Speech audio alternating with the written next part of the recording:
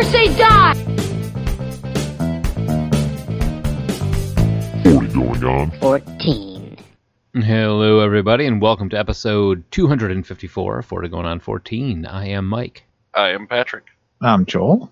And I'm Josh. And when I saw The Mummy 2, I thought, well, at least I'll never see anything worse than the Scorpion King as Rock Lobster. Then came 2017, and Tom Cruise is like, hold my beer. He doesn't drink. Spoilers. Tom Cruise doesn't drink? I think that's against his religion. It changes his Thetian levels. Thetan? Yeah. Oh, look at you, Mr. Scientist. We're not gonna talk about Scientology because we don't want this episode to be taken off the air. Oh. Yeah, we don't want people coming to our house. All hail Hubbard. Scientology is a cult full of nutties. That's what I'm gonna say. All hail Hubbard. If you like Scientology, and who doesn't, you might like the shows on the Podcast Collective, such as No Hope for Humanity, The Coffin Joe Cat. Shit! Jesus Christ. They're Well, here. they got Mike. I mean, we love Scientology. No, I Just forgot like to we- lock the rock back thing on my chair. And the Rat Dead Radio Hour.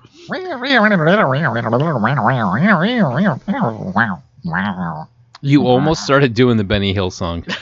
God.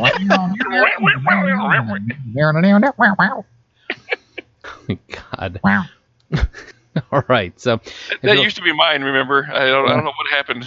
you gave it up, man. You, said Eminent domain, bitch. And he has just bastardized it. you used to be your thing. You lost your thing. Isn't that the truth? Yeah. All right. So, Much to lose, man. if you're looking for our older stuff, iTunes, Blueberry, Stitcher, TalkShoe, Podverse FM, NoonFM.com, and give us a call at 708-NOW-RAP, 708-669-9727. Yeah, tune into those places for more Bottle Rocket references. Your rocket. Yes. So, do we have any listener feedback? Early Wes Anderson references. Right? That's a thing. Back when he was good. Hey, he's fantastic, just like Mr. Fox. No voicemails. Yeah. There's no you. Da-da-da-da-da-da. With gold like this, are you shocked? I know, right? All right. It is definitely about that time. Indeed. This week in music, movies, and TV. All right, so we're going way back to May 7th, 1999 for the release of the original, well, not the original, the Brendan Fraser version of The Mummy. True. Yes. That is a thing we are doing, and it happened then. Here are other things that happened then. That's your cue, Joel. Is it my Jesus. turn? Have we not done this podcast 253 Oh, other right. times? Music. That's me. Okay. The number one song in the land was No Scrubs by TLC. I hated that song when it first came out, and it has been very slowly growing on me in the last 20 years. It's no Waterfalls. No, that is my least favorite TLC song, I think, of all their popular ones. Waterfalls. I would agree with that statement. No Scrubs or Waterfalls? No Scrubs. No Okay. Scrubs. No, Waterfalls Waterfalls is a great song. Yeah. Especially after you've seen We're the Millers. Yep. Oh, yeah. Or the other guys. Oh, Yeah. good call. Yeah. Mm. Speaking of Will Ferrell. I don't want no Scrubs, guys. Seriously, who says that? Isn't that a Nurses? song? No, I don't know what you're talking about, man. So on May 5th at the 34th Academy of Country Music Awards, Garth Brooks, Faith Hill, and Tim McGraw win. It's a very 90s list. Yeah. I mean, at least 2 out of 3 of them are still making music, I think. Music and Nick? I mean, Music Garth and Brooks music. doesn't have to. I think he's probably a multi-gajillionaire by now. Yeah. One of the best concerts I ever saw was a Garth Brooks concert. Hey, the man is an entertainer, and he's good at what he does. The one he did at that little tiny 2,000 seat theater at the Wynn. I got to go to one of those. Nice. Yeah, for free. It's like a $500 ticket. I got to go for free. It was all. Oh, was this during his Chris Gaines phase? No, thank goodness. That's why you got. But when at the end of the show, when he was taking requests, I almost did raise my hand and request a kiss for Chris Gaines song. But I decided I didn't want to be that guy. He would have punched you in the face. I was like, all these guys are here at the concert. I got to see it for free. I'll just shut up and not be a jackass. Wow. That's the thing. When someone brings up Garth Brooks, I want to mock him, but just looking at like Friends in Low Places, The Thunder Rolls, The River. The Dance. Like, I like all those songs. Yeah. I mean, he's got a great catalog. He's had great crossover potential. He's a hell of an entertainer, and he's charismatic. And one of the coolest things I've ever seen a celebrity do, he did at that concert. At the very end, of the concert, he had, everybody could stand up and give requests or ask questions or whatever. And one guy stood up and said he brought his mother, his 89-year-old mother. It was her birthday, and she was a huge fan of his, and he brought her to Vegas to see the show for her birthday. Oh. And Garth Brooks literally took the guitar he'd been playing the entire show and took a Sharpie and signed it and gave it to her. What? Really? Yeah. That's awesome. Right, and he actually played one more song, and a little bit of it got smudged, and he's all like, "I'm really sorry," and and they're like, "No, we like that even more." Yeah. That's pretty That's cool. pretty. Right, it was one of the coolest things I've ever seen a celebrity do. Like I said, So, trying to top that, Shel Silverstein, prolific writer and poet, author, died at age 68 of a heart attack in Key West, Florida on May 10th. He is buried in Norridge, Illinois, and he is sadly absorbed. Shel Silverstein is one of my favorite authors. Is it because he was a huge pot enthusiast? That didn't hurt. I'm telling you right now. Big supporter of, I think, like Playboy and whatnot. Yeah, he and Hugh Hefner were pretty much best friends. We're pretty much like best friends, right? I read Shel Silverstein's autobiography. It's very interesting. Just a fascinating dude. I got to support the call. So, yeah. What song there was a song that he wrote. Well, which one was it? He wrote a ton of songs. That's why he's in the music category. But the one you're probably thinking of is A Boy Named Sue. Oh, that's right. Yeah. That's awesome. He wrote every song for oh my god, why can't I think of their name all of a sudden? Oh my god. Garth Brooks. Meatloaf. Cover of the Rolling Stone. They say Doctor Who and the Medicine Machine. Oh, really? He wrote all their songs. Yeah. Oh, neat. That bit about Dr. Hook. Oh, okay. I was like, really? Okay. every time I hear he wrote A Boy Named Sue, I'm surprised again. Like, I remember that I'd heard it before, but that piece of information just won't stick. Yeah. He wrote a few songs for Johnny Cash, actually. He also did a song called Three-Legged Man that was performed by Ray Stevens. I mean, literally, like I said, prolific songwriter. He wrote, I mean, if you could write it, he did it. Whether it was a play, a book, a magazine, a comic book, a song, or whatever, a TV show. A greeting card? Probably at some point, I'm sure. Yeah, he won a Grammy for A Boy Named Sue. Nice. Fantastic. And he illustrated all his own books, too. Well, that kind of makes sense. I'm sorry for your loss, but at this point, it's where the sidewalk ends for Grandma. Finally, in music, the Paintings of Paul McCartney exhibit opened May 1st at the Liz Art Forum in Siegen, Germany? Siegen. That's how you say it? Siegen, yeah. Siegen or Shigen, I would say. The exhibit featured around 70 paintings by the former Beatle. Beatle. The Beatles. Hey, the Beatles. All right, moving on to movies. The top movie in the land was Entrapment. Talk about 90s. Yeah, that is a very, very 90s. Is that the Harrison Ford one? No, that's Sean Connery. And Oh, that's right. I remember that. Laser Scene with Catherine Zeta-Jones. Dave Douglas. Wait, I'm gonna have to go look that up. All right, movies released this week included Election and the acronym of the week, AMND, which I'm pretty sure was Amadeus Mozart's Nasty Dick. Ooh, rock me, Amadeus. Ew, rock me, Amadeus. Ew. Yeah. He was. You were close. That was A Midsummer Night's Dream, Oh, yeah. which actually holds a special place in all our hearts. What? Indeed. Oh, hey, I hate to interject here, but I Do it. literally just got a email that we are now on iHeartRadio. Oh, nice. No, that's awesome. So hooray! We heart you, iHeartRadio. All right, so this incredibly long paragraph is for you, iHeartRadio.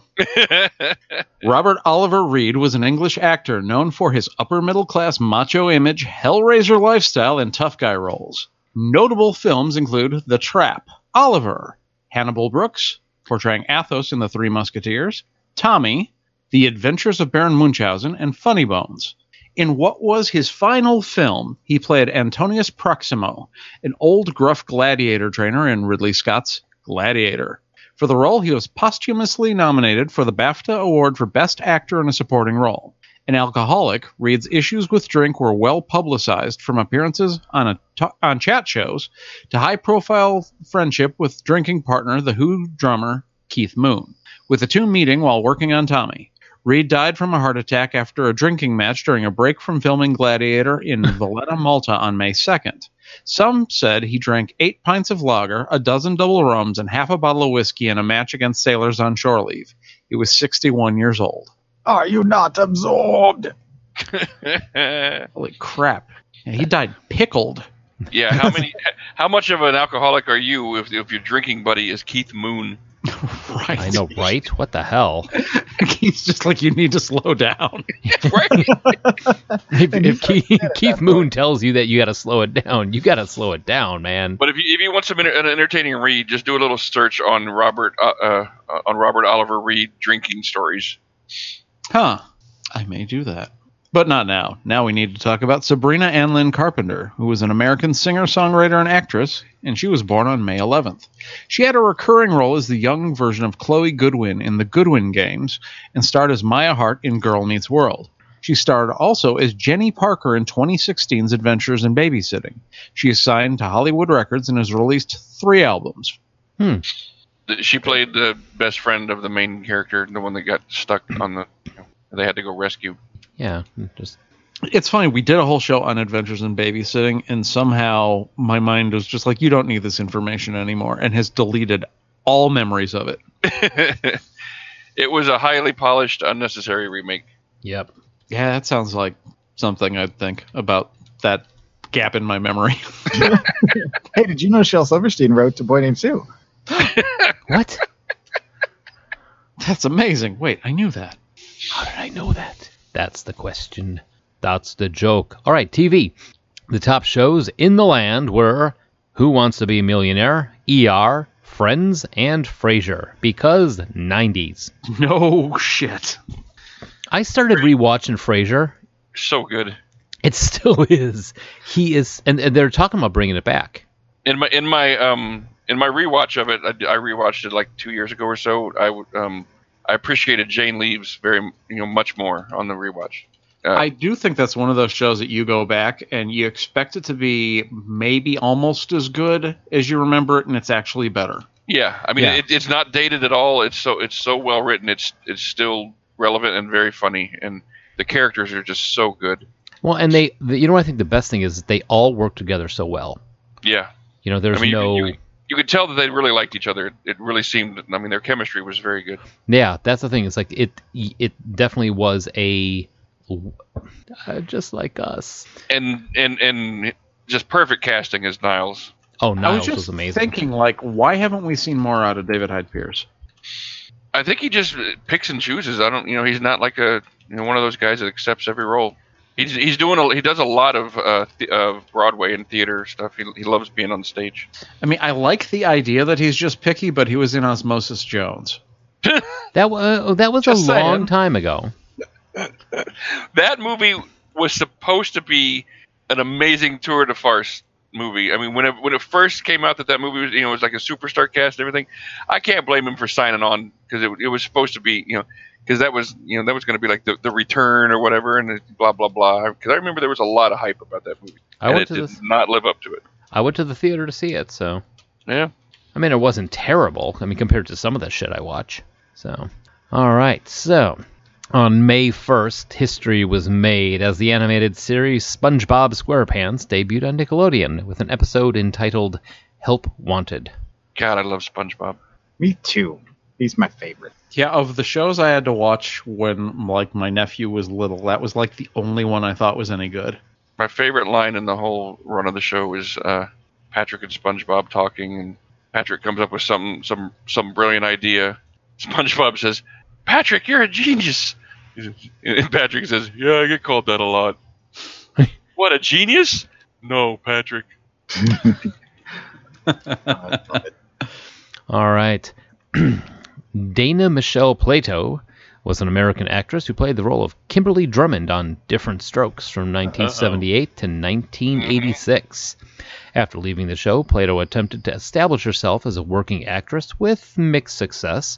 At the age of 34, after years of struggling with poverty and substance abuse, Plato died from an overdose of prescription drugs on May 8th, the day after filming The Howard Stern Show. Absorbed. That's sad. Yeah, I was going to say, probably the saddest actress story since Judy Garland. Yeah. Now I'm depressed. Time to drink. She did do a Playboy shoot before she killed herself, so, There is that. Judy good looking Garland? out, Dana. No, not Judy Garland. Jesus. All right. So on May 7th, a jury found the Jenny Jones Show and Warner Brothers liable for the shooting death of Scott Emerud. Shooting death. Shooting death? What did I say? Shitting death. Did I? I heard shooting death, but It sounded to me like shitting death. This is the way I hope to go out. Shitting death everywhere. Ew. The show purposely deceived Jonathan Schmitz to appear on a secret same-sex crush episode, and he later murdered Amador. Amador's family was awarded $25 million. Huh. yeah, I don't know if you guys remember that, but that was a big controversy at the time. Yeah, absolutely. that was kind of fucked up all around. All right. Right after it aired, he went and shot that dude. Yeah. Wow. So, yeah, at the 45th British Academy Television Awards held on May 9th, Father Ted won Best Comedy, and The Cops won Best Drama. Father Ted is an excellent show. I've heard that. I've never seen it, though. It takes a little bit of time to get into it. Yeah, 'Cause- I gave it that time because I was such a big Black Books fan. Black Books is amazing. I like to think that if Pat and I were British, it would turn into Black Books. But then we would have to, own a bookstore. Yeah, I think there is a very clear line from Father Ted through Black Books all the way to the IT crowd. We'd also have to be British. Pat, are you Probably. British? We'd probably be closer to Train Spotting. Shut up, man. Let me live in my fantasy. If we had grown up in England, It would pretty much. Yeah, it'd be Train Spotting. Oh, God. Drink again. moving on to sports. Sports. On May 2nd, John Elway, one of the greatest quarterbacks in NFL history, retired from the NFL. He led the Denver Broncos to 5 Super Bowl appearances and 2 victories and was known for performing his best in the clutch. I've heard of that guy. Yeah, I was going to say, I'm sure you guys have even heard of John Elway. And I was just trying to think, when you say one of, who else is even in the conversation? Joe Montana. Okay. Joe Montana? Brett Favre is in the conversation. Ugh. You're not going to convince many people from Illinois of that fact. Steve Young. Aaron Rodgers. Okay. Tom Brady. Those are your top tier guys. Johnny Unitas still. All right, moving on. On May 10th, the Boston Red Sox beat the Seattle Mariners. Mariners. I almost said marinara for some reason. Seattle Marinara. That's what threw me. I was like, Seattle Marinara. I'm gonna start that line over. Fix that in post, Mike. No. On May 10th, the Boston Red Sox beat the Seattle Mariners 12-4 as shortstop Nomar Garciaparra hit 3 home runs, including 2 grand slams, 1 in the first inning and 1 in the 8th. I'm really glad I didn't have to read that. Nomar was the 9th player in MLB history to hit 2 grand slams in the same game. Grand Slam. You guys know what a grand slam is, right? Yes, we know what a Grand Slam is. I don't have to go that basic. Yeah. Yeah. Okay. We may not be sports fans, but we do know at least Well, I'm that. just trying to establish where exactly the line is. I mean, even if halfway through that, most of us were convinced that was the cricket fact of the week. Play us off, keyboard Joel. Ew. All right, we are back, and we're going to talk about The Mummy, 1999. True. Thanks for That the was- backup, Pat. That was 19 years ago. Jesus, tell me about it. That's Crap. a year later my kid was born. And if it wasn't for Brendan Fraser and his sexy, sexy ways, that may not have never happened. Whoa. What? Oh, I didn't I'm sorry. know that was a thing. I faded away. All right, so an English librarian called Evelyn Carnahan Evelyn becomes interested in starting an archaeological dig at the ancient city of Hamunaptra. She gains the help You of... get that right? But He didn't. It's Oh. okay. How Keep much- going. What did I say? This is Hamanoptera. what happened when Joel takes too long getting back. I drink too much. Hymenoptera. Hymenoptera? Hymenoptera. Ham and optra. She gains Yes, Mana. Hymenoptera. Keep going. she gains the help of Jesus. She gains the help of Rick O'Connell after saving him from his death. What Evelyn, her brother Jonathan, and Rick are unaware of is that another group of explorers are interested in the same dig. Unfortunately for everyone, this group ends up unleashing a curse which has been laid upon the dead high priest Imhotep. Now, the mummy is awake, and it's going to take a lot more than guns to send him back to where he came from. That was written by Film Fan on IMDb because his description was actually better than the IMDb version, as it is. I wonder if he's a fan of film. I wonder. He just might be a fan made of film. Oh, like the film you find on Teeth. Yes, maybe. That would be Plaque Fan. You. Tagline: The sands will rise, the heavens will part, the power will be unleashed. The legend you know, the adventure you have yet to imagine. That's kind of terrible. Adventure is reborn. I like that one. Prepare, beware, behold. That's what Patrick says before he invites somebody into his bedroom. No, that's what I say before I take a shit. Beware. Uncover the secret, unlock the legend, unleash the power. Release the Kraken. Death is only the beginning. Those are a bunch That's the best tagline. death And is- that's the one I remember. Yeah, that's probably the one that everybody saw the most. So, this is directed by Stephen Sommers. You may know him as doing Deep Rising, G.I. Joe, and the much underrated Odd Thomas. Oh, yes. Very good film. Odd Thomas is fantastic. I don't know. I'd say very, but I read the book first, so I was a little. Anyway, Yeah. I don't Anyway, think I knew that movie. well, yeah, it's definitely better than I expected it to be. that's fair. So this is written by Stephen Sommers and a bunch of other people. Though I want to go to John L. Balderson, who was the original writer of the 1932 screenplay, who also wrote Frankenstein, Last of the Mohicans, and Gaslight, which, if you haven't seen Gaslight, that's a great movie. And he's still getting Oh, I credits. thought that Go ahead, get it out. I thought that was the George Clinton song. Jesus. I thought he was saying GHAST light. Gaslight, stop light. All right. Jesus. Wow, wow, wow, yippee-yo, yippee-yay. What the hell, dude? All right, so this stars A1 Brendan Fraser as Rick O'Connell, Rachel Weisz as Evelyn Carnahan, John Carnahan, John Hanna as Jonathan Carnahan, Arnold Vosloo as Yeah, Vosloo. Vosloo as Imhotep, Kevin J. O'Connor as Benny, Jonathan Hyde as Dr. Alan Chamberlain, Oded Fair as Ardeth Bay. Little note, they never actually say his name in the entire movie. You don't find out what his name is until the second movie. Ah. Eric Avari as the ever put upon... I don't know. I love this guy. As Dr. Terrence Bay. The second he burned that map, I was like, this guy's up to something. Yeah, he's bad. Right? That was a little too convenient there, Mr. Deeds. Yeah, and he seemed to not really give a shit. Yeah.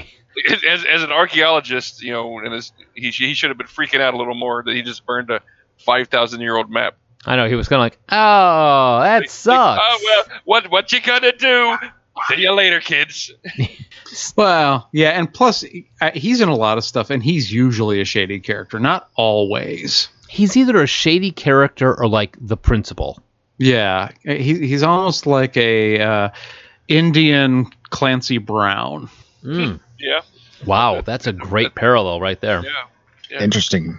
All right, and then the Americans. Stephen Dunham as Mr. Henderson. Corey Johnson as Mr. Daniels. Duke Watkins as Mr. Burns. Excellent. Thank you. And Omid Djali as Warren God Hassan. All of us know as the guy who first encountered the Beatles. Oh. Yeah. Not the band. Yeah. So, I was thinking Ed Sullivan. I was going to say, I remember Omid Djali best as the guy who was like the slave master in Gladiator. Well, That's I'm about talking the only from- other thing this dude is in, besides The Mummy. well, he was in Casanova and the Nutcracker and the Four Realms. Oh, that's coming out. Yeah. Have you seen the trailer for that? That actually looks badass. I have seen the trailer. It does look really good. I hope it's as good as the trailer looks. So Anyway, moving on. Trivia. Brendan Fraser nearly died during the scene where the character was hanged in the prison scene. Rachel Wise remembered that Fraser stopped breathing and had to be resuscitated. So I looked up a little bit on this trivia. I found a news article from back in 1999 for this. So early on in the Made in Marrakesh adventure, Fraser's character is hanged on a gallows. What happens on the set during take one, however, wasn't scripted. According to Fraser, they killed me for 18 seconds. He says, I was hanging from the noose and standing on a board, Fraser explains, because who doesn't once in a while. Take one, and Steve Summers said, the noose doesn't match the stunt guys. Can we bring up the tension a little bit and we'll have it? They did the take, and the camera was on a spin that goes 180 degrees, and it shows the prisoner shouting, and then it comes down on me at the end of the noose. I figured I'll get oxygen and hold my breath, and I was up on my toes, and something went wrong, and the next thing I knew, I was waking up. holy shit. So how does Fraser feel in retrospect now that he's had a near-death moment? He says, I didn't like it, and it hurt. So apparently the board slipped out, and they actually hung him for 18 seconds. Jesus. When are these productions going to stop trying to hang their actors? Because they almost hung Michael J. Fox in Back to the Future 2. I know, right? Seriously, do you know what we would have lost if we had lost Brendan Fraser? We would have never gotten George of the Jungle. Dude, too Or soon. his run on Scrubs, which actually was good. Yeah. I do not malign George of the Jungle. I won't line it in any kind of way. I'm watching you. All right, so in one scene, Benny is shown with a sack full of gold, which he's trying to load onto a camel, and Benny pulls the camel by the reins, and the camel doesn't budge. All the camels, for some reason, all hated Kevin J. O'Connor. He's sketchy. So that's actually kind of understandable there, really. Patrick, I put this one in for you. The white nightgown that Evelyn wore when the ship was attacked became transparent when it got wet, and actually had to be digitally painted white during post-production so the film could keep its PG-13 rating.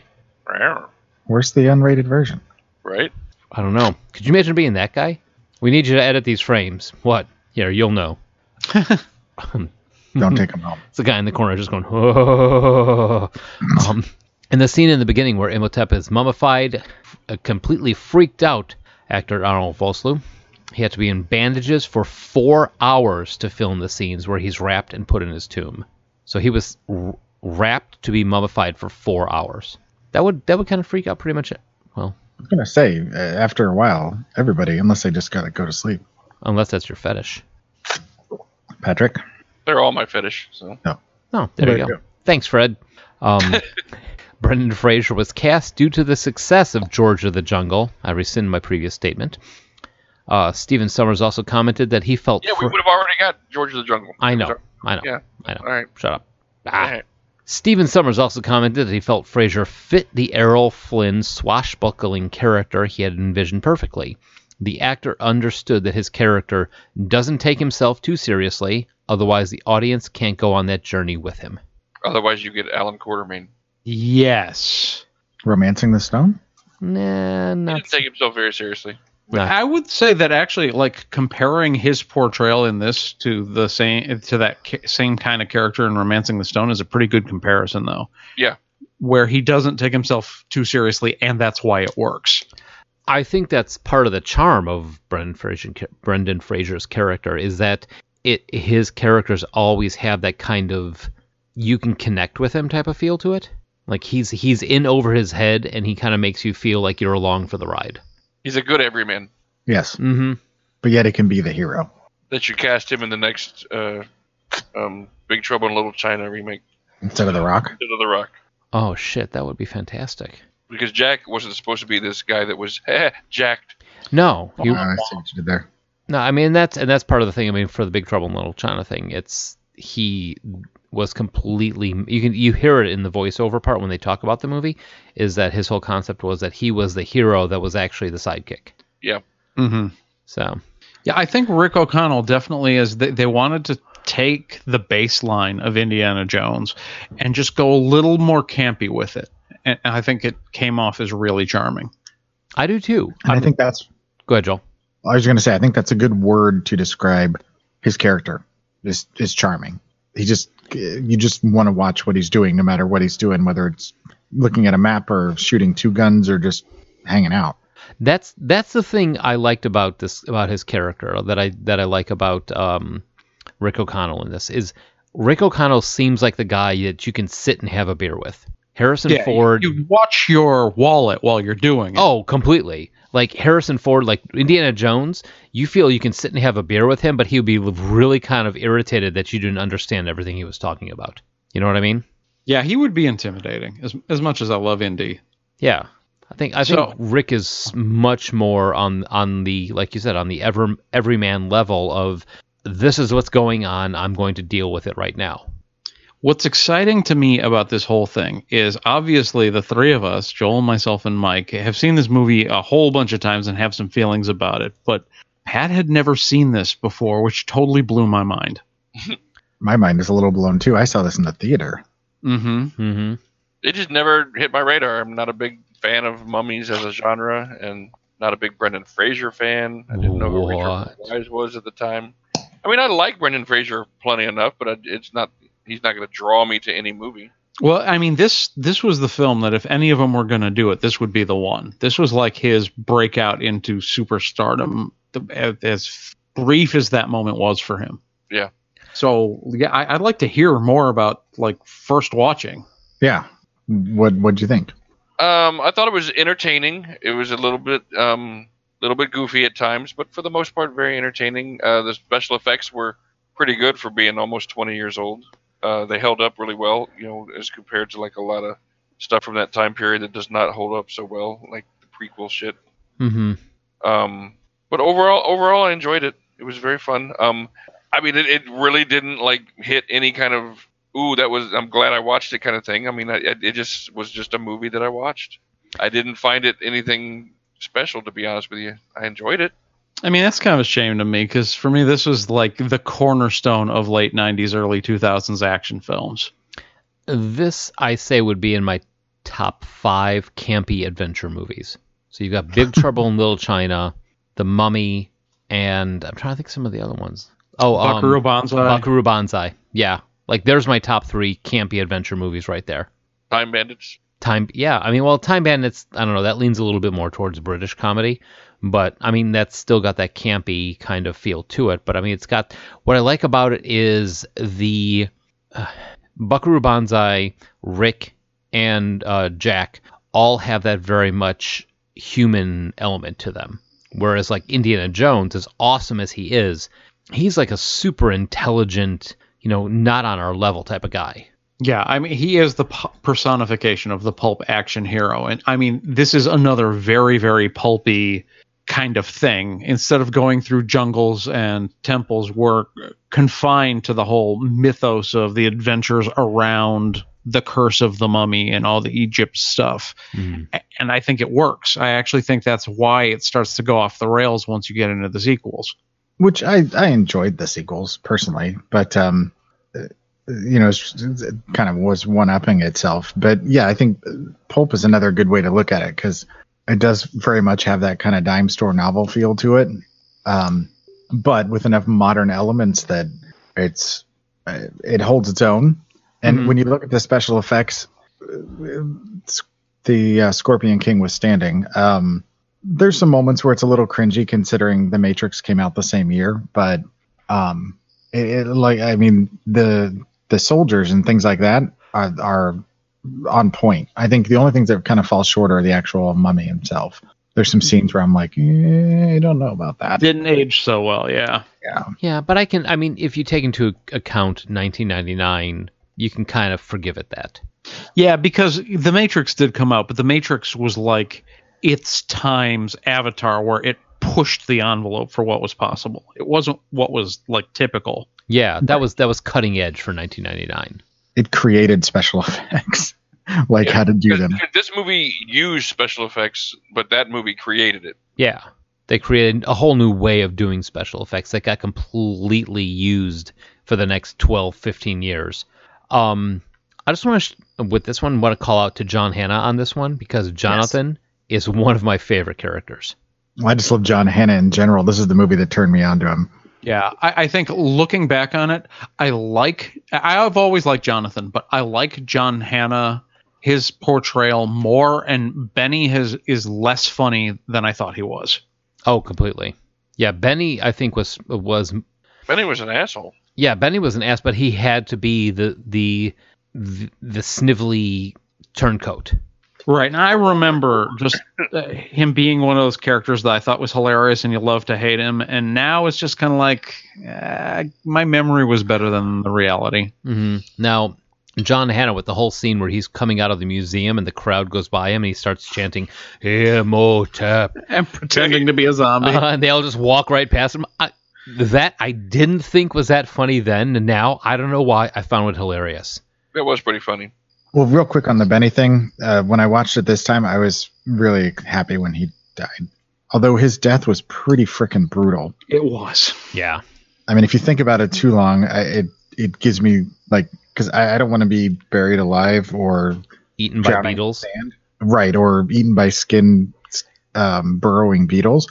So the fact that he's in the dark, trapped in something he can't get out of, that the oxygen is slowly suffocating. But he got to eat the beetles later, so he got his revenge. Okay. Joke's on you. I'm eating you now. Everybody in the film was good casting. Mm-hmm. Oded Fair, again, one of the first movies I saw him in, which he carried over into the Resident Evil franchise and did a nice job. He's always a badass. Yeah, I mean, he's either Carlos or Ardeth.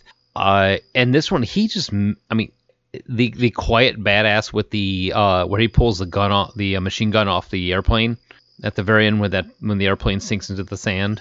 Yeah. It was just like, all right, you're even more badass. And then he gets thrown into the tunnel full of zombies, and then later just reappears without a scratch on him. Yeah, like you think he's sacrificed himself, and oh crap, that guy was awesome. We're never going to see him again. Nope. Yeah, he just took them all down.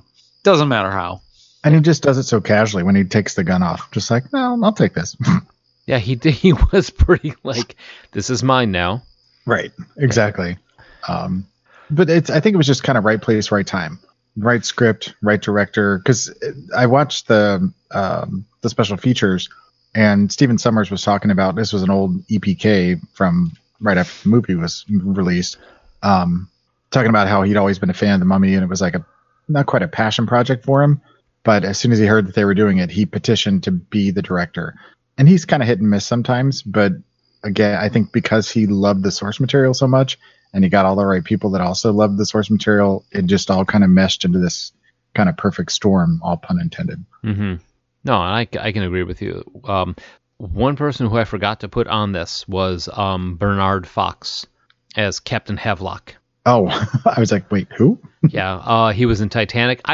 That character, I loved him so much. He was charming. He was, he's died at 89 a few years ago, but he was the sole survivor of a raid that had gone wrong, and all of the other members of his squad had died, and he was just looking for an honorable way to die so he can join them. I just like that character a lot. And it's funny how much of an impression he kind of leaves, even though he's really not on the screen that much.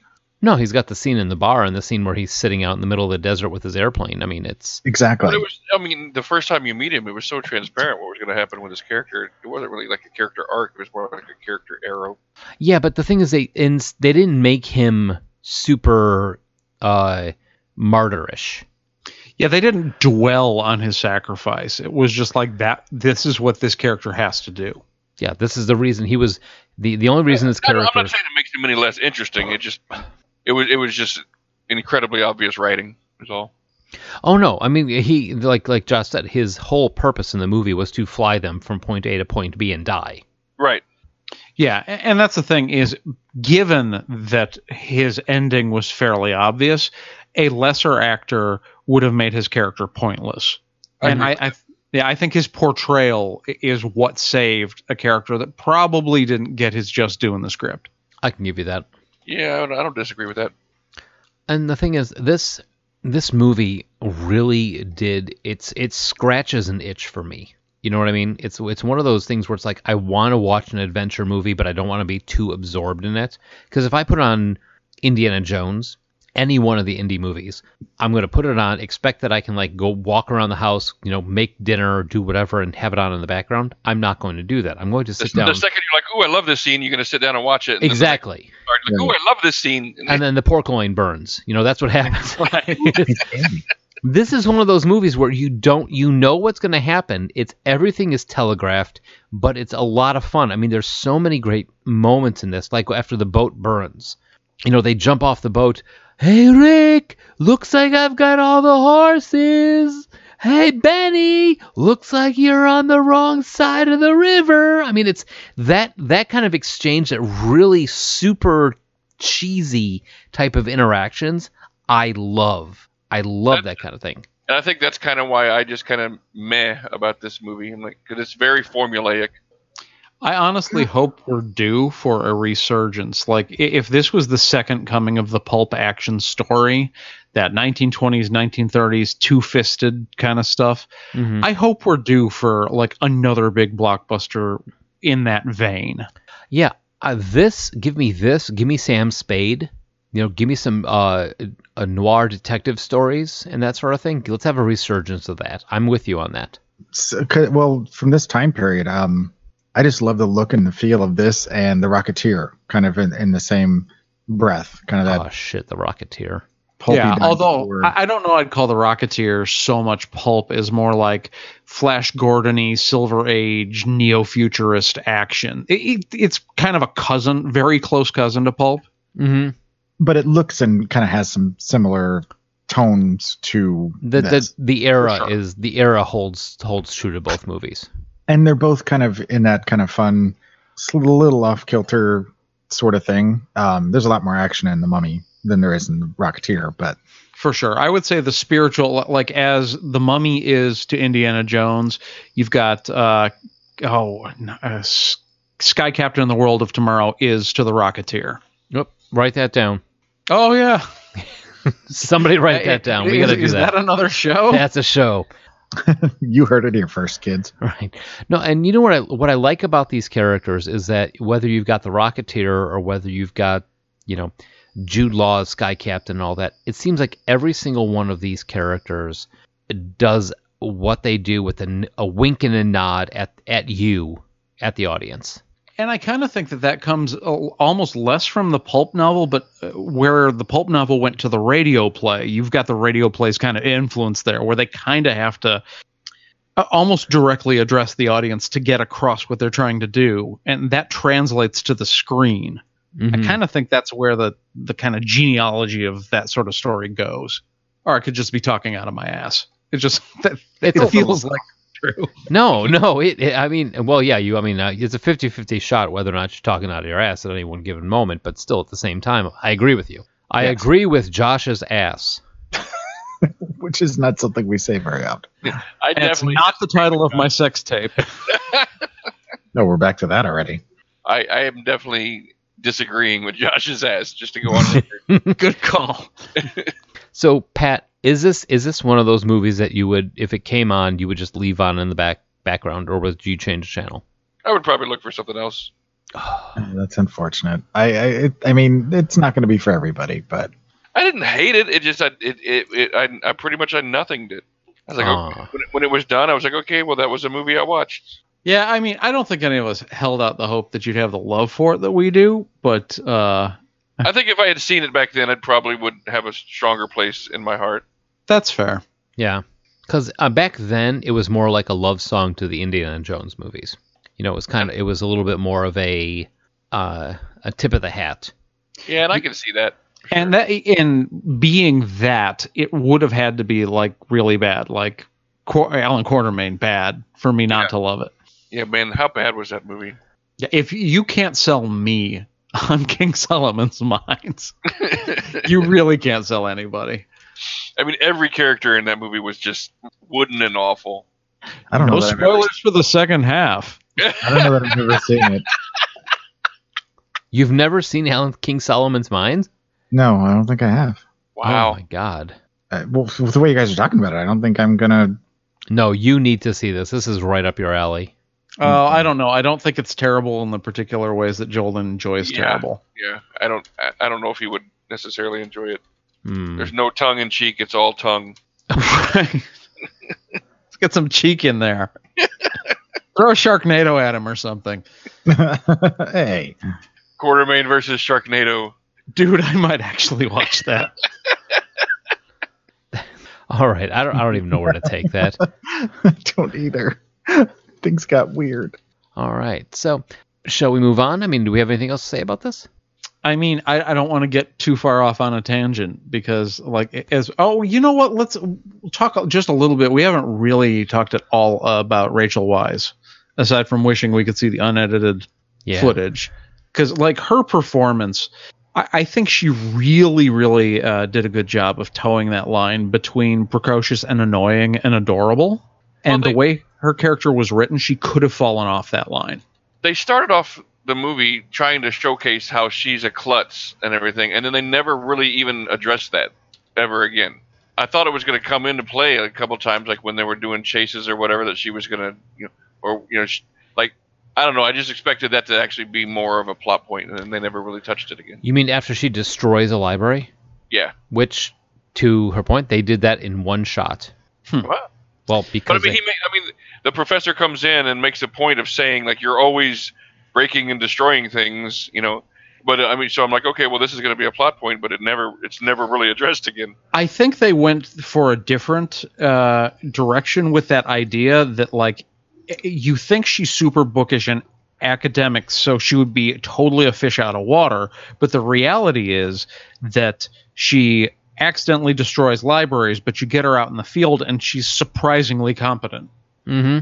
I think that's what they were going for. Instead of this being her shtick, her tragic flaw that always comes up in slapsticky situations. Yeah, I think I would have liked her character less if they played off the whatever clumsiness that could possibly happen is going to happen to her.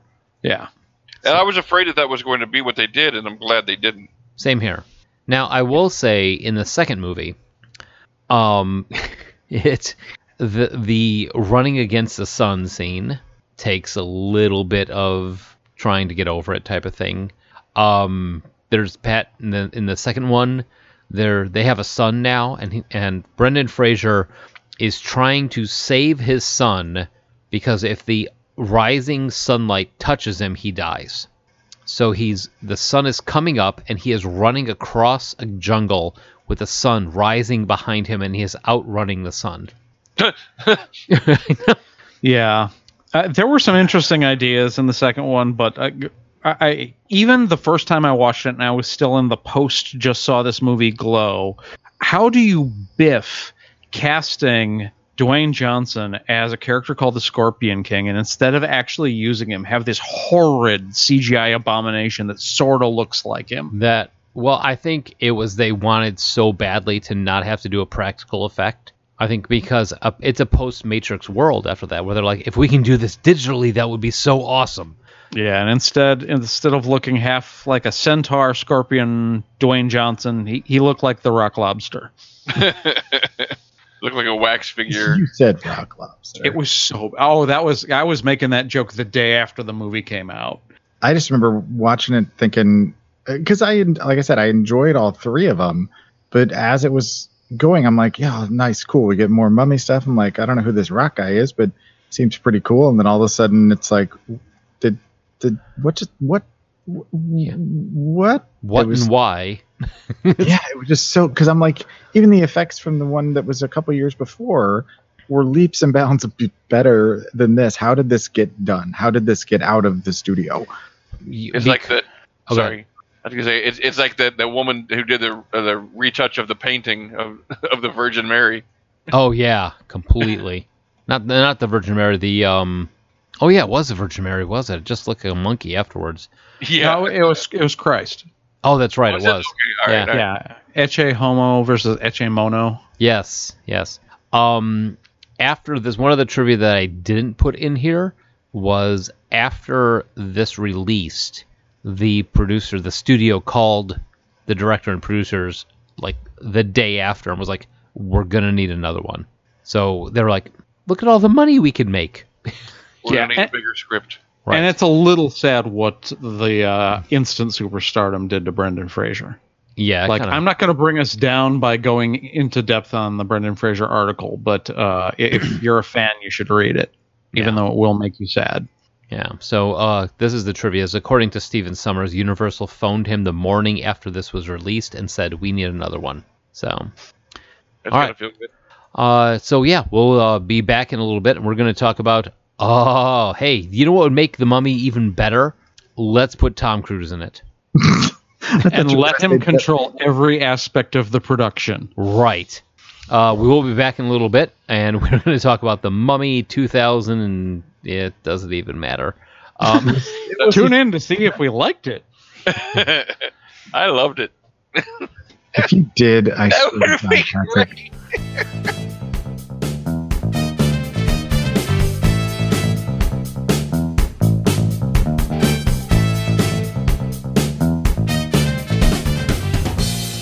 Hello, we're back, and we're going to talk about The Mummy 2017, because what movie can't be made better by putting Tom Cruise in it? Schindler's List. Oh. Oh, wow, that got, well, Okay. show me the Jews. Show me. I don't know. 12 Years a Slave. you should stop guessing. Yes. Annie. Mrs. Doubtfire. Yes, normally I'd go through anything to avoid talking about this movie, but Patrick has proven me wrong. All right, As so I am to do. this one has two taglines: "Welcome to a new world of gods and monsters," which we will get to later, and "Ancient Evil Returns." This is directed by Alex Kurtzman, who produced Sleepy Hollow. He was also the producer on Star Trek, director on The Mummy and Star Trek Discovery, which for one episode. He Yes, has this was his directorial debut. Correct, yes, for a feature film. lots of production, not so much on the directing side. And he looks like he's got as Patrick said, looks like he has a Pomeranian on the top of his head. It is writing credits, a whole bunch of people and ampersands and that sort of thing, starring Tom Cruise as Nick Morton. Of Morton's Steakhouse. No, Martin Salt? maybe. I've met the Morton Steakhouse people. I know those guys. Of the New Hampshire Mortons. Yes, Oh. I'd go with that. A surprisingly Russell Crowe as Henry Jekyll. Yeah, I didn't really think it was him at first. I thought it was like a look-alike. I know when he walked in, I was like, "Is that really?" Yeah. Oh. And he was only there briefly, so I wasn't 100% sure, and I didn't feel like. Same here. It wasn't until he came back that I was like, that is Russell Crowe. Yeah, and I didn't feel like leaning forward and picking up the remote to rewind it. You didn't really realize it was him? Well, I kind of knew it was. It was kind of like, oh wow, is that the Gladiator? Huh? Maybe. I don't know. It looks like Philip Seymour Hoffman is playing Russell Crowe. Playing. Russell Crowe has gone so far down the tubes that he looks like Philip Seymour Hoffman is playing him. Quote of the day. Right there. Annabelle Wallace as Jenny Halsey. Sophia Boutella as Ahmed. Jake Johnson as Sergeant Vale. Courtney B. Vance as Colonel Greenway. And Marzan Kenzari as Malik. All right, so trivia. The zero gravity scene where they're crashing the plane took 64 takes and was shot for 2 days in a falling plane. Reportedly, a lot of the crew got nauseous during the scene and vomited, except for the main stars, Tom Cruise and Annabelle Wallace, who were really proud of the stunt. And they should be. It was a good stunt. It was. And I'm glad they actually did it in a falling plane versus doing CGI. And the whole crash scene was pretty intense too. Yeah, it was. I really didn't think they were going to pull through with it, and I was like, oh shit, it really is going to crash. There were some decent visuals and some interesting like shot framing, cinematography things. I'm trying to find good things to say about this film. The effects were really well done. Yeah, visually, I mean, it's a good looking movie. Yeah, and I mean, to be fair, I initially started it, I was like, okay, this isn't bad. But as it progressed, I went, okay, this isn't good. And I think what really pushed me over the edge was I liked Russell Crowe somewhat as Jekyll, but when he went full Hyde, I tuned out. That was it. I disagree, but let's finish the trivia. Oh, sorry. Yeah. Okay. So this film, intended to be the first installment in the possible Universal Monsters shared universe, also known as the Dark Universe. Meh. So here's the thing. There is currently an announced Invisible Man, Dracula, Frankenstein, Hunchback, Phantom of the Opera, Van Helsing film, all currently announced, all being produced. Like all in one film? I thought they were canceled. No, it doesn't say that they're canceled. It says that they're announced, but there's no date, and they're all produced by Mr. Weimaraner head himself, Alex Kurtzman. So whether or not they're canceled, IMDb does not show. It's just kind of like maybe they're in a kind of limbo. In production hell? Yeah. This may be until everybody forgets about this movie, but damn if we will let people forget about this movie. So the film's tagline, "Welcome to a New World of Gods and Monsters," is a quote from Bride of Frankenstein, 1935, which is also produced by Universal and was supposed to be the next installment in the Dark Universe franchise. Yeah. And Tom Cruise character, Nick Morton. So Nick Morton was ultimately named Nick Morton, but they originally named him Tyler Colt. Jesus. Oof, it could get worse. Yeah, seriously. The book this is the only portion of the movie that I laughed out loud at. The book that Jenny knocks Dr. Jekyll's henchman out with is in his library is the Book of Amun-Ra from the 1999 The Mummy. Had to rewind it. I noticed they had the key pattern. Yeah, they had the key and they rewind it. Awesome. They paid homage to it. That gets a 1/4 of a star from me. Nick's relationship with his friend Chris is a direct riff of the film American Werewolf in London. I thought that a lot, actually. Oh, yeah, immediately I thought of that. In the film David and Jack Confront a Werewolf, Jack is killed and David is bitten. David is then haunted by Jack's rotting ghost, who tells him he's cursed and advises him what to do. In The Mummy, Nick is cursed, Chris dies, and then his ghost follows him around to advise him and has comic banter. The second he came back from the dead and was talking to him, that kind of like buddy way, I immediately thought of American Werewolf in London, and then immediately wanted to watch American Werewolf in London. So did I. But hold on one second. I'm scrolling down here. But Jake Johnson is I like him. I like him too. It's a shame they didn't give him a character to play. He started out with potential, but once he was dead, it kind of died. And I think that was kind of my issue with just about everybody in the film. It's like, I can't say that the acting was bad. It was just that the characters had zero depth. They were barely sketches. Mm-hmm. And they were all like paper thin. Like Patrick's typical complaint about movies where everything is just sort of set up to justify the next cool shot or action scene. That's what this was. And just hearing about all the script problems and the production problems because Alex Kurtzman was not an experienced enough director to handle this blockbuster kind of tentpole movie. And then basically Tom Cruise, who in his contract had all this creative control, swooped in, rewrote most of the script to cut back the Amonet's part so he had equal screen time. He did most of the direction, and some of that apparently was good because if he hadn't, the production wouldn't have finished anywhere near on time or budget. But like it was basically he took what the movie was supposed to be and pushed it way in the direction of a vaguely mummy flavored just Tom Cruise movie. Yeah, it was like Mission M. I'm trying to come up with Mission Impossible. Mum Possible. Mum Possible. There you Mummy Impossible. Mummy Impossible. Yeah. Yeah. I like that show on the HGTV network. Mummy Impossible. But yeah, it felt very much like a formulaic Tom Cruise action movie where he got to do all the cool stuff and all the cool stunts and all the cool special effects and everything. But the thing is that while he's doing this, it's interspersed with these kind of weird Jack Burton-esque, I don't know what's going on moments. Well, I think they were trying to blend a little bit of the 97 flavor into the original Boris Karloff take and it you kind of got to go one way or the other, because the original Universal Mummy is arguably my favorite of the Universal monster films. It's beautiful.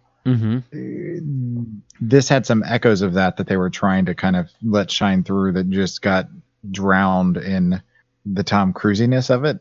I mean, I will honestly admit that I wouldn't say I'm a fan of Tom Cruise, but I don't dislike Tom Cruise like a lot of people do. I don't either. Yeah, I like him. Well, And my point being was I was going to say, in this particular movie, I really felt like he was like there was so much where you could just see him acting, where normally I don't get that out of him. And in this movie, like the whole like him struggling against his inner demons, every time he went through that, it felt very forced. Well, the whole ending, the whole last part of the third act was. Oh yeah, we'll get to that. Yeah. I mean, I was prepared to have my expectations so low that if I didn't like it, I would say, this wasn't as bad as I thought it was going to be, and it unfortunately turned out to be worse. And it just made me sad, because there were some ideas that were really good, and then they're just like, let's not define the mummy's powers, because mummies are all about crows and spiders for some reason, and just rats. Yeah, I mean, if it's And there were just and let's just be honest, there was never a mummy at all. Nothing was ever wrapped up in anything.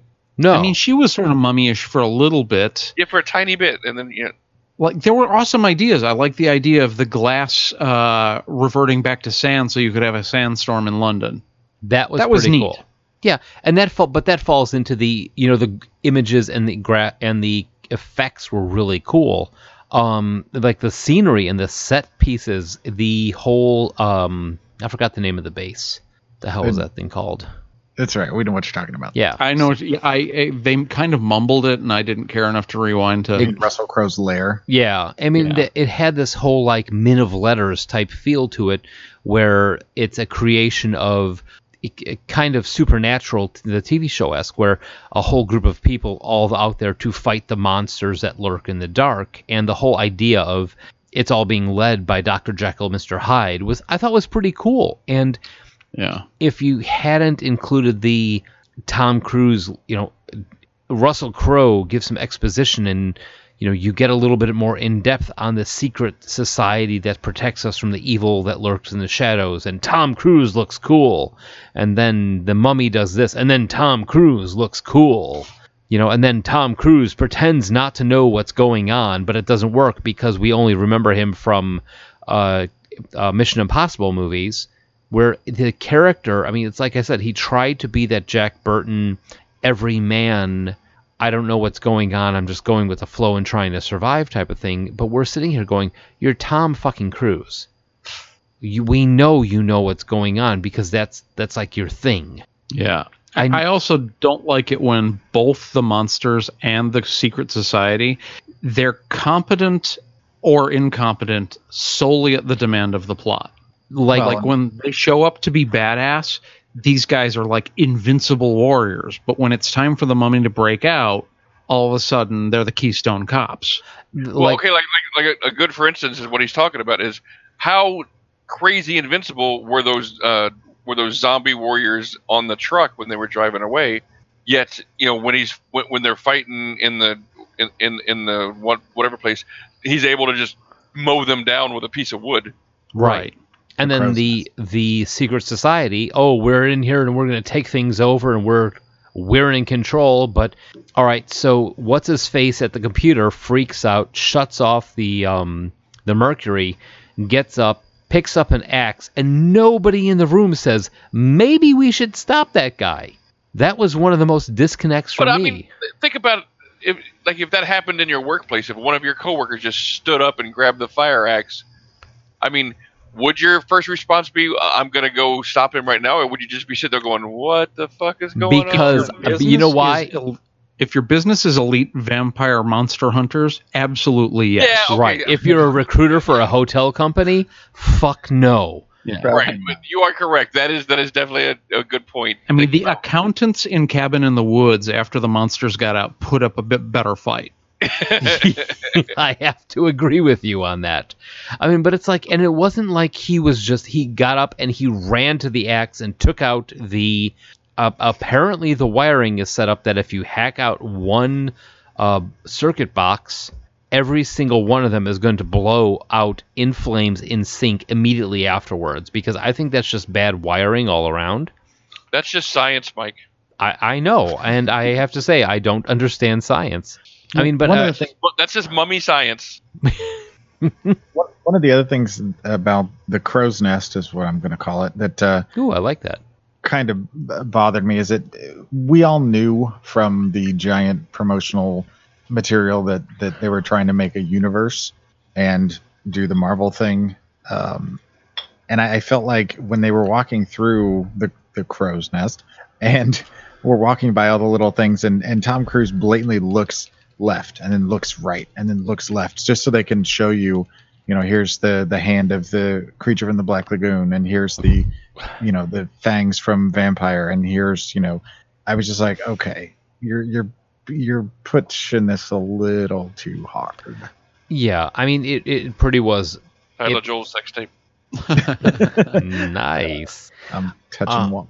I could have bought another actor playing Tom Cruise with Brendan Fraser as Russell Crowe's character. See, I enjoyed Russell Crowe's both Jekyll and Hyde. It was some of the few enjoyable moments I had in the movie, and one of the characters I liked on screen. Like I said, Me. as Jekyll, I enjoyed watching him do his thing. I'm not like a guy that's going to run out and rent his movies on purpose, but when I watch him, I don't hate him. But You got a thing against Russell Crowe? no, and that's what I'm saying is that I don't actively seek him out, but if he's on the screen, I generally enjoy his performances. But when he does that flip, I don't know if it was the character design or his portrayal or whatever, it just didn't work. I think it was direction. That's what I think. Yeah, because I liked the idea that Hyde wasn't just the big monster. He was sort of, he was physically pretty strong, but he was this Cockney agent of chaos as opposed to the refined Jekyll. Jekyll. Yeah, and just I kind of liked what they were doing with him, where you never see Mr. Hyde try and cut a deal.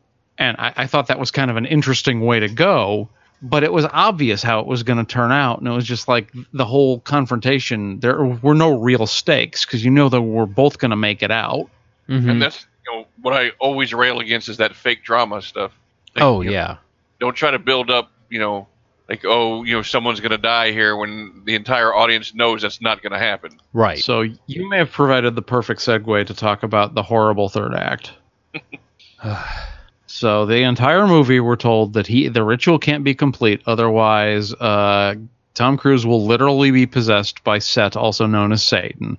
The world will end. That's a really, really bad thing. It should absolutely not happen. The whole movie is trying to prevent that from happening. So what does Tom Cruise do? That. Yes, he completes the ritual himself, and apparently the ultimate evil can be completely held at bay if you're sad about a girl who you slept with once and kind of like.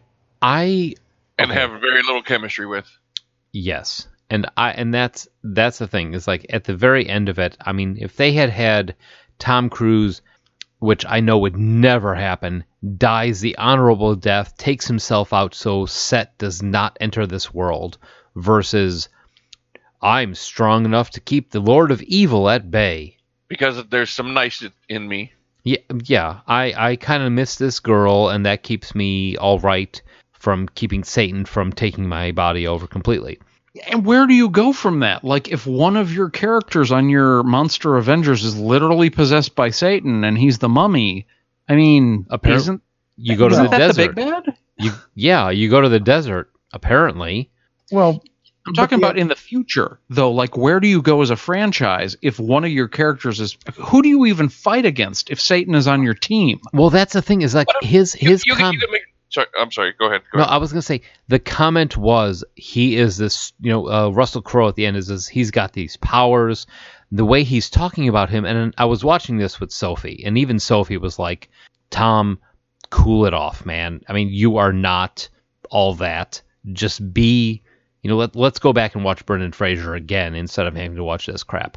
The thing is that I think they were warming him up to be like the Dark Universe or Universal Dark, or whatever they called it, like the Captain America of this world. Or more like the Doctor Doom, which or Doctor Doom. That's the thing. Is like it can go either way. I mean, like I refuse to believe that Tom Cruise and his love for a girl that he knew for a week and a half is going to be able to keep Satan at bay.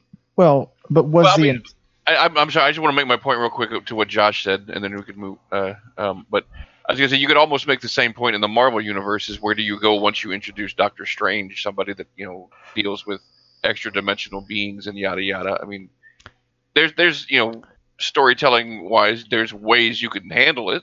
well, It doesn't mean the death or whatever. It's not a death knell necessarily.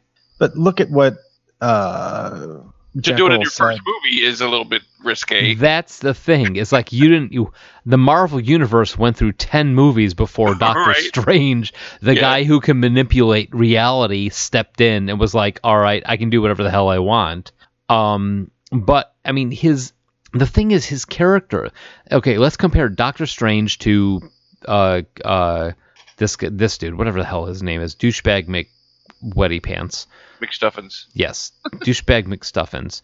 You've got a noble doctor who wants to save lives versus a grave robber. Yeah, I have a response, but Joel's been trying to make a point, and I want to hear it. Fuck him. Mute him right now. Jekyll said a couple of times that in order to battle evil, you have to become the monster, or in order to fight the monster, you have to be the monster. And I'm wondering if the end goal of the first however many movies they were going to have to introduce the main core universal monsters was to, rather than fight them and stop them, would be to enlist them to then take on their Thanos or their Ultron, and so that you're got basically a crew of anti-heroes. And Tom Cruise, like Mike was kind of insinuating, was the Iron Man or the Captain America of the group. Jekyll was your Winter Soldier or whatever, and everybody had their role, and they just had to introduce them one by one, and then eventually turn into the super team like the Avengers, where they fought some greater evil source of whatever, the Mandarin. Greater evil source of whatever. That's fantastic. But you know what the Greater problem than is? Satan. That's my issue, is that Satan is this huge cultural embodiment of evil. It's like if Thanos, going back to your Marvel thing, it's not that his power is on a Doctor Strange level I have a problem with. It's like in the second Marvel movie, they put Thanos on the team. Right. Who do you fight? Exactly. And then you direct it by Alex Kurtzman, and you know what you wind up with? Fucking Monster Squad. That's what you wind up with. Yeah. But I think that's kind of maybe where they were headed, but in a quote unquote dark way. And I like Tom Cruise. I have no issue with him. I like the Mission Impossible movies. I loved Oblivion. I loved Edge of Tomorrow. Magnolia. I like, Magnolia is probably his peak powers of his performance, other than maybe Tropic Thunder. Interview with a Vampire, I would say. No, That's what? we're not going there. We're not going back there. But that ending, that last shot where he's in the shadows and he's talking to the girl that he barely knows, that he's now, basically turned himself into pure evil in order to save her life. It very much had a Beauty and the Beast vibe. It just didn't work though. His little speech there at the end before he, vanished into the shadows and then later came back with Jake out in the desert, who's his buddy still apparently. I don't know. It just felt really, really forced. First off, Jake was dead. Okay. I can't remember his character's name. That's his real name. All right. What is his real name? Jake Right, is his so real name. I don't know his Vale is dead. Hell yeah. Okay. He leads him into this trap to try and do whatever. Fine. If I was Vale and Tom and Nick brought me back from the dead, I'd be like, fuck you, man. I am not following you anywhere. You have literally caused me to die and be cursed. By what? By Satan. Why would you follow this guy anywhere? Well, he brought him back. It's like it gave him a do-over. Yeah, Did they? did he really? Well, he had the power of life over death. So, yeah, I think he brought him back the same way he did Jenny. And he felt a certain probably debt that he had to repay to. Plus, they were buddies to begin with, so he may not know. I don't know. But did they this whole Satan thing, is that, Josh, is that from your knowledge of Set, or is that something that was said in the movie? That was said explicitly Yeah, by they- Russell Crowe. They Okay, I couldn't completely remember. said it in the movie. And I think that if they had just said, Set's a really big bad guy, it would be bad for him to show up here, and hadn't gone by the he's known as other names the Christians called him Satan, I have less of an issue.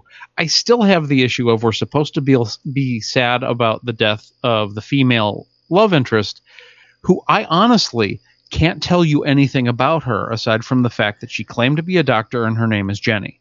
She has no characteristics. I can't tell you what she's like. Paper thin. Breasts. Yes, she had breasts. So there you go. You have two things now.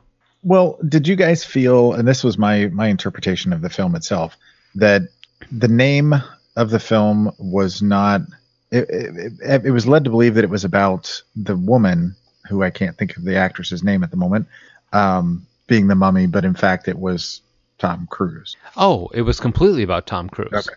Yeah, and I think that ending was probably in the original script. It's just that in the Tom Cruise re-edit, she was barely in it. Like, she was a MacGuffin for his character arc, Mhm. which, like, you take the step of, hey, let's gender swap this classic monster and try and do something, and then just make her entire existence serve his character arc insofar as he has one. Holy shit, that's regressive. And she was one of the most interesting parts of the film, to be honest, in my opinion. The character itself. Well, in all thought honesty, she the was rest of the movie wasn't that interesting. Right. Well, that's true. Yeah, the bar was set pretty low, but I didn't find her interesting at all. I found her pretty. That was about it. I like her. She's becoming kind of a name after doing Kingsman and John Wick 2. Yeah, I'm not saying it's her fault. It's just the character wasn't really fleshed. Like every character in this movie wasn't really fleshed out very much. Well, Yeah, I mean, I think if you're going to put the blame on anybody for this movie, it's going to be Alex Kurtzman, because one, he doesn't know. I mean, and granted, here's a statement: control Tom Cruise. Be able to say to Tom Well, I mean, Cruise, Think no, about it. You're a rookie director, yeah, and you're supposed to control Tom fucking Cruise. Scientology can't control Tom Cruise. That's an entire organization. Yeah. I know, right? And he was handpicked by Tom Cruise, probably partially because he knew that Kurtzman would basically take a back seat.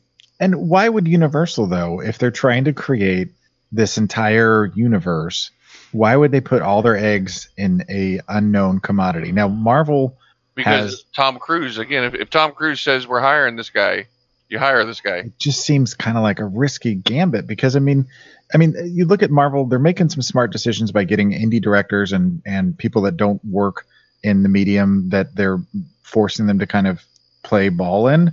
What But- I think that their big what Universal's big problem or whatever the whole thing with this whole franchise is that they brought Tom Cruise in it to begin with. I mean, they were Yes. looking for their Robert Downey Jr. and Tom Cruise is not going to be that guy. No, Tom Cruise's ego is 10 times that of Robert Downey Jr. And Robert Downey Jr. has the, hey, you know what? I used to be a unrecoverable drug addict, so I'm going to call it back a little bit. Well, yeah, I mean, it's sort of like this. They're making the mistakes of the way films used to be made, where you go to the film to see the movie star, where if you compare them to the Marvel, the people are stars because of the characters they portray. I see Chris Hemsworth and I think Thor. I don't go to Thor to see a Chris Hemsworth movie. Mm-hmm. No, And that's you are exactly completely like right. They've got the Invisible Man would have been a Johnny Depp movie. And So it is and would have been slated to be.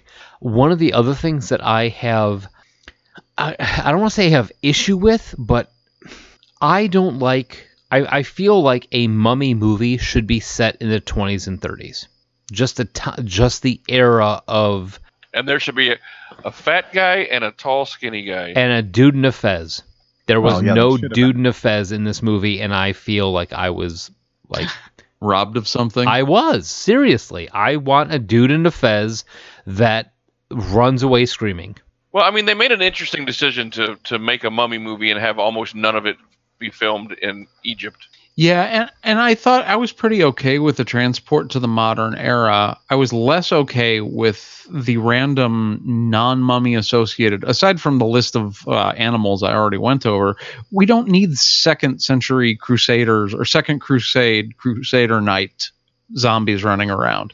Right. They don't belong in this movie.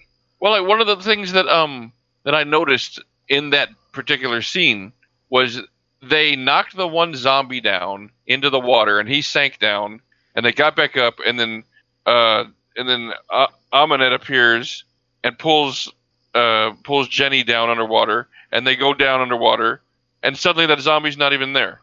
And then the zombies come out of the crypts to start attacking, and that zombie's still nowhere to be seen. Like, what happened to that zombie? Well, I wonder if there was a committee, a board meeting. There's always a board. And the people at Universal are like, we're getting our ass kicked. What do we have property-wise? And they're like, we've got the Universal monsters. Everybody loves those. We haven't done much with it other than the Benicio del Toro Wolfman movie. That didn't do well. So let's build an entire universe around this property because we've got plenty of characters. We got lots of movies we could make, and we just figure out a way to tie them all together. And I think... And you would think, as a board member, you'd go, hey, who should headline our, who should be our linchpin? Tom Cruise is a pretty good pick, He's already on our roster. You'd think so, But Okay, and I guess that makes sense because just the monsters themselves are not characters with 40 years of history the way the Marvel characters are. So you almost have to say the characters aren't interesting enough to carry this, so let's make it about the movie stars. But you're already putting the wrong foot forward. I Yeah. know. I what that decision is. I mean, it's like they don't have 40 years of Marvel background on this. They've got 50 years of Bela Lugosi, of all these classic movie stars that came and created these worlds that they could have done so much better than. It's like they could have eaten the cake, but they just wanted to lick off the frosting. Well, yeah, but I mean, to be fair, there's a big difference between having a monthly comic book for 40 years and having a 2-hour movie 50 years ago. Yeah. well, but Huge difference in terms of character development. each one of those movies spawned several sequels, and there were... But yeah, the character development in the comics is clearly more than... There's a lot more that's happened since the movies. There wasn't just the movies. But think about at the time, people went to see Boris Karloff and what his next makeup was going to be. And being Frankenstein and the Mummy, maybe they were thinking that we'll kind of use that same model, that if it worked for, those actors, I don't know. It was just a mess. I mean, I think we can all agree on that. Yeah, I think that era of Hollywood maybe is not past, but we are seeing its death throes with those sort of Tom Cruise and Johnny Depp sort of performers. Like, that's not the way movies are done anymore, aside from movies that have those specific guys in them. yeah. And I don't know if you could make those movies today. I mean, we saw what happened with the Kenneth Branagh Frankenstein, and we've seen what happened with the Wolfman. It's the characters themselves can be used in other stories, but trying to retell the original stories are kind of tricky nowadays because the audience, I mean, they don't want to see gothic horror. That's not in right now. I don't know. And they were trying to modernize it, and it just, unless it's Blade or something where it's already... Well, I mean, I think, Joel, what the thing is that I don't want to say that you're missing, but that you're looking at is that these movies, The Mummy, Dracula, Frankenstein, were completely new ideas to the 30s, 40s, 50s crowd. These were just books back then. I mean, now you look at The Mummy, and there's been, outside of Universal, there's been that plus a bunch of other rip-off type Mummy movies. I mean, Scooby-Doo meets The Mummy, Abbott and Costello meet The Mummy, that sort of thing that have already been out there. I think that because they're trying to modernize it, they're losing that charm of this is the first, of the first time seeing this type of thing. Does that? I'm not sure if I'm making sense in this, but I feel that there is the heart is missing from this movie that should be there that was not. No, I agree with what you had said earlier about set it in the time period that makes sense. Don't. Because if you don't, you've got a mummy. One dude with a flamethrower, there's Done. no more Mummy. Yeah. I mean, and I wish I could say it didn't seem like, that. I wish it didn't seem like she could be taken down by a flamethrower. All right, she probably could have. You put the flamethrower that shoots mercury too, you may have taken her down. What's up with all the mercury? Like, it was an interesting idea, but like just knowing a little bit about mercury, it's like that's not how this works. That's not how any of this works. Well, and wouldn't it have been kind of cool to see the kind of Brendan Fraser style of storytelling? Well, maybe not that. Seeing it set in that time period and seeing all the other movies come about being in that same era or roughly around that same time period, and then kind of maybe figuring out a way to bring them together, but introducing them all in what makes sense with the stories and the characters and what we know about their limitations versus, like you said, the modernized weapons. They're maybe not going to last as long. Well, and maybe you want to do that eventually, but you're dealing with an undead character for your first launch. It could have been a period piece, and there's no problem with him still being around 40 years later. You make him your Captain America. Make the first one a period piece. And this is where he is when you get to the 2018. And then Hyde or Jekyll is around, and that's kind of what spawned it, and they team up, and it goes from there. I don't know. It just... I keep hearing that maybe I heard it was dead, and when Mike said it wasn't dead, there's some confusion on that point now. Looks like Bride of Frankenstein has been indefinitely postponed, but they're still going forward with the others, maybe after a regroup. I don't even know. I mean, it's definitely a franchise that has potential, and something could be done with it if it was done well. They just need the right director and a smart script. Well, this is going to sound a little... I mean, they need a director with balls that's going to say to Tom Cruise, no, this, great... You can't bring a neophyte in to do that. Right, and that's exactly it. You can't bring somebody in who's not going to be...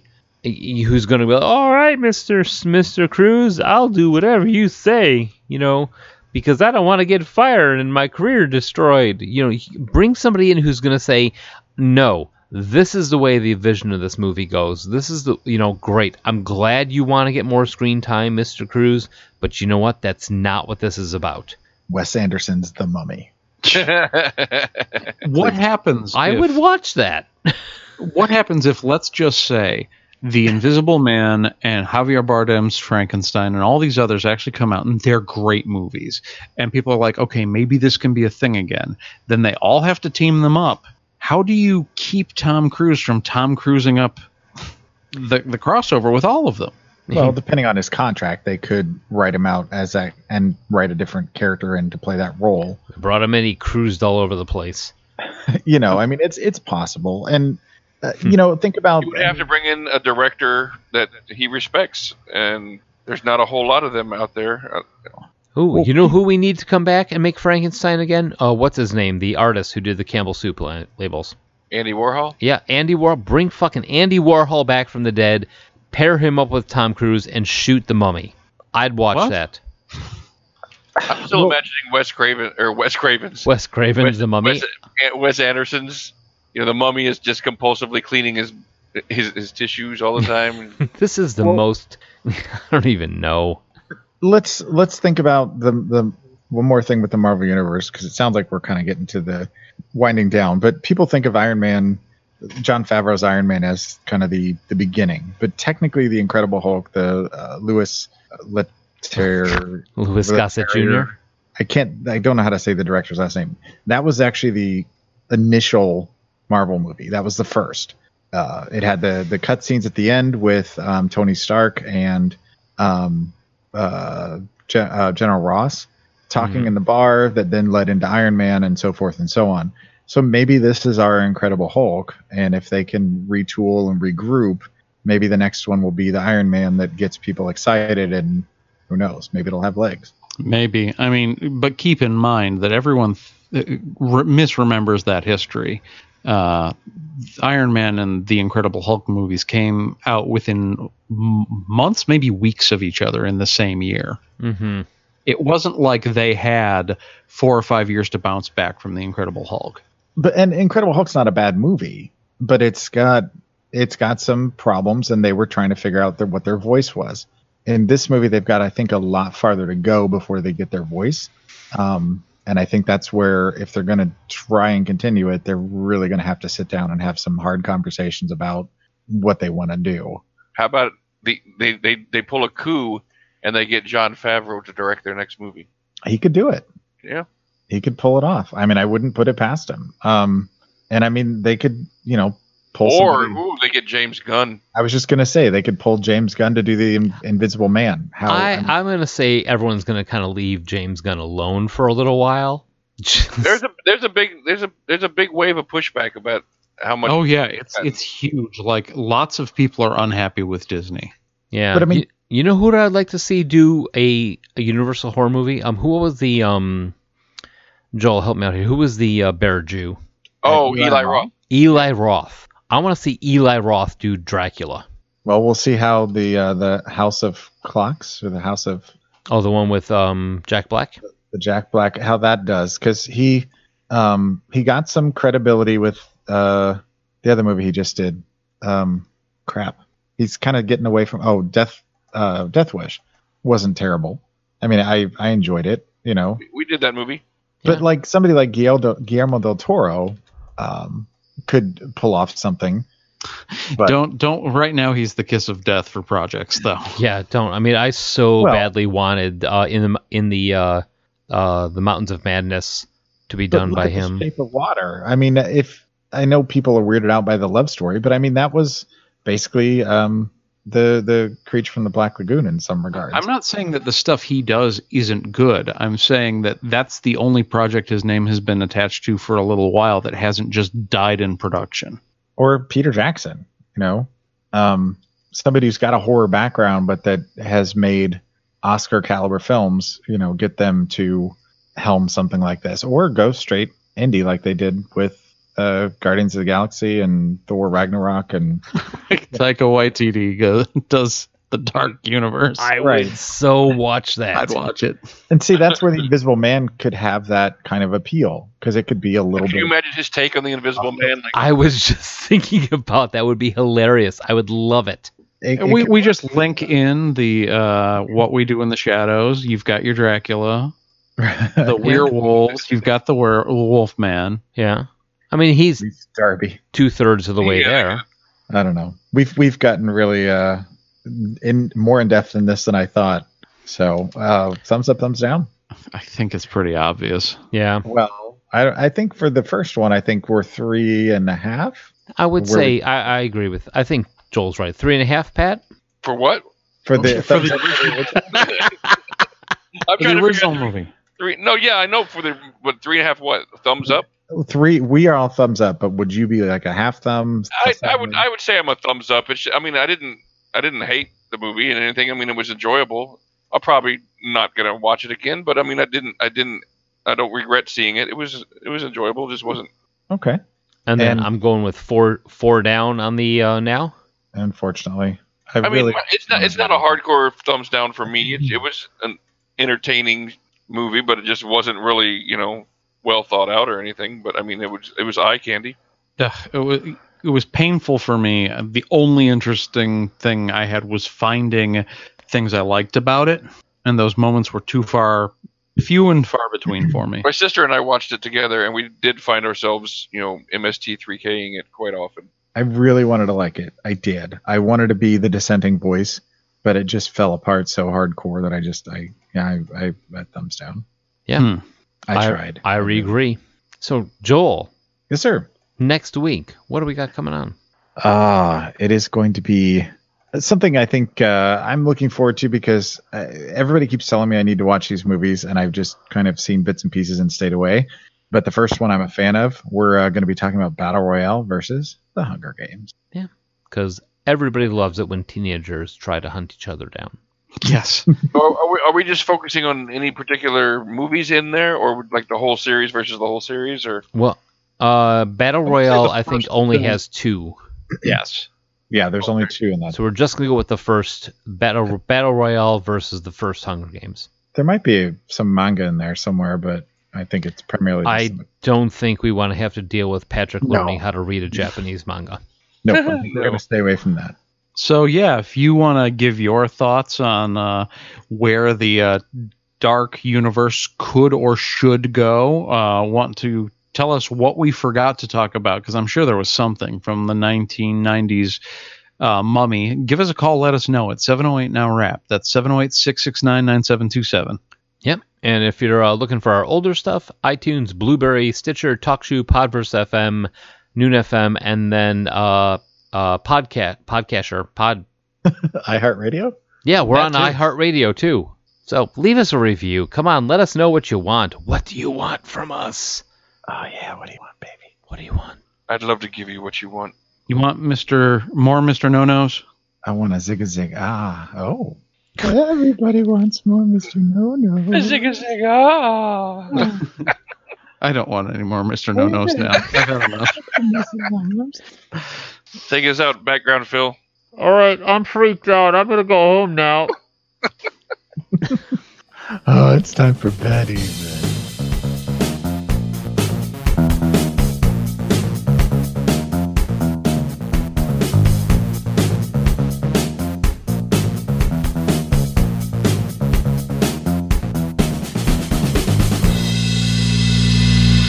No joke. Within 60 seconds of talking to her, I was describing the difference between a colostomy bag and a colonoscopy. I'm sorry. And I realized, I'm like, I don't know how I got here.